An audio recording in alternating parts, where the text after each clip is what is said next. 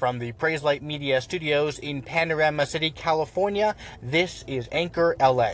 It's Wednesday, the 26th of July, 2017. U.S. Central Command released photos and videos of an unsafe interaction between the USS Thunderbolt and an Iranian vessel from Iran's Islamic Revolutionary Guard Corps late on Tuesday.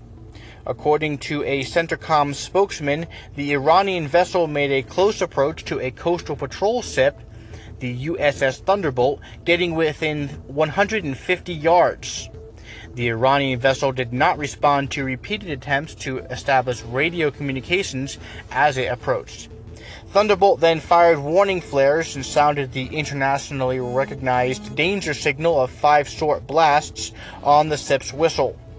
But the Iranian vessel continued inbound.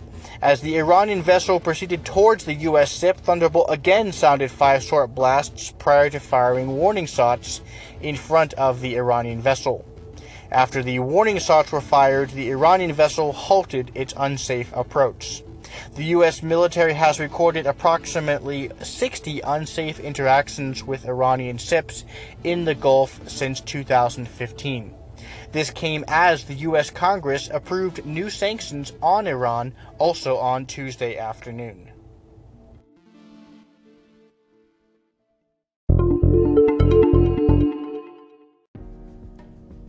After an early week rumor, Microsoft has announced their Legacy Paint program isn't leaving after all. With the release of the Windows 10 Fall Creators Update, rumors had surfaced that Microsoft would be killing off support for the application, which was first released alongside Windows 1.0 back in November of 1985. But those rumors were put to rest with Microsoft's official announcement to make Paint an optional and downloadable app from the Windows Store, much to the satisfaction of many who were in uproar at the rumors. According to PC World, we'll never know whether Microsoft always planned to bring Paint back as a store app, but there's no doubt the company kick-saved what appeared to be an embarrassing goal against the company. Whether it be a head-scratching solitaire subscription or just the preservation of a beloved utility, the lesson is clear: PC users don't like their apps being messed with.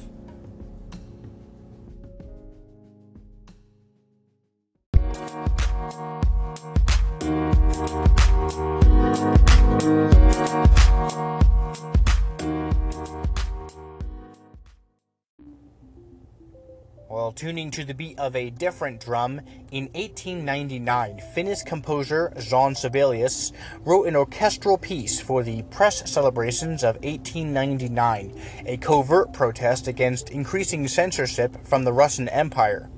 And this song was the last of 7 pieces performed as an accompaniment to a tableau depicting episodes from Finnish history.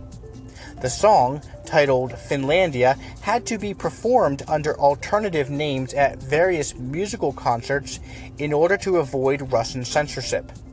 Most of the piece is taken up with rousing and turbulent music evoking the national struggle of the Finnish people. But towards the end, a calm comes over the orchestra, and the serenely melodic Finlandia hymn is heard. Sibelius later reworked that peaceful ending into a standalone piece. This section has now become one of the most important national songs of Finland. From 1967 to 1970, the short-lived African state of Biafra used the hymn as their national anthem, titled Land of the Rising Sun. And with different words, the hymn is also sung as the alma mater for several schools, and the melody to several Christian hymns, including the most famous, Be Still My Soul, which has been translated into several languages and sung by churches around the world. Et ô mon âme, ton sauveur veille sur toi. Quand la détresse t'écrase sous son poids,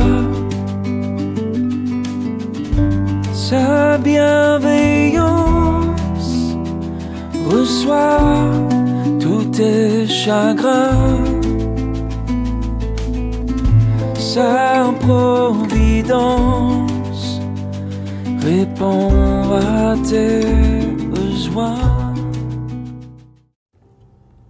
The word prayer is thrown around a lot these days. Empty calls, pray for London, or another scenario unfolding in the news, to the cliche of the family that prays together stays together. But what is prayer really? So many times we look on it as just a thing that we do when we want to get something like a new car or house, or a friend to get well from an illness. But prayer is so much more than that. Prayer is direct communication with our God. Just like we nurture friendships with others every day, we constantly text our friends, we constantly communicate through social media, we must make time to pray and communicate with our Savior.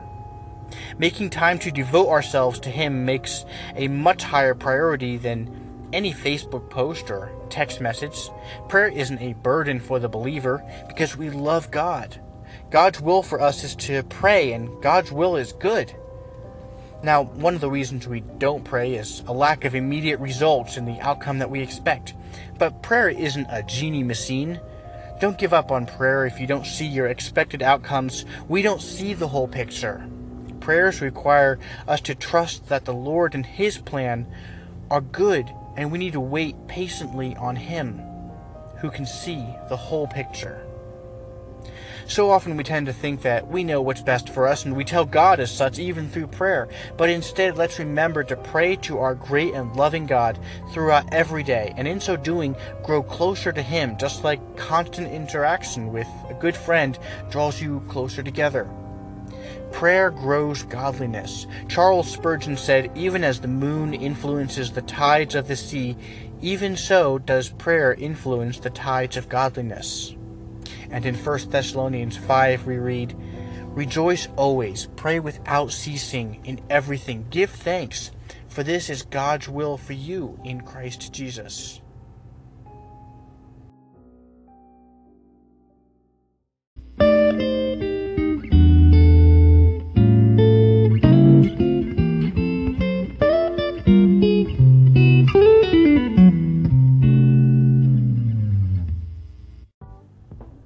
Well, this is Anchor LA on Twitter at Anchor LA Podcast and Facebook.com/Anchor LA, where you can find links and information to certain topics that we cover in the podcast. Contact us anytime with questions or comments, or call into our show directly on the Anchor app. We'd always love to hear from you. Until next time, from Panorama City, California, I'm Ben Ditzel. This is Anchor LA.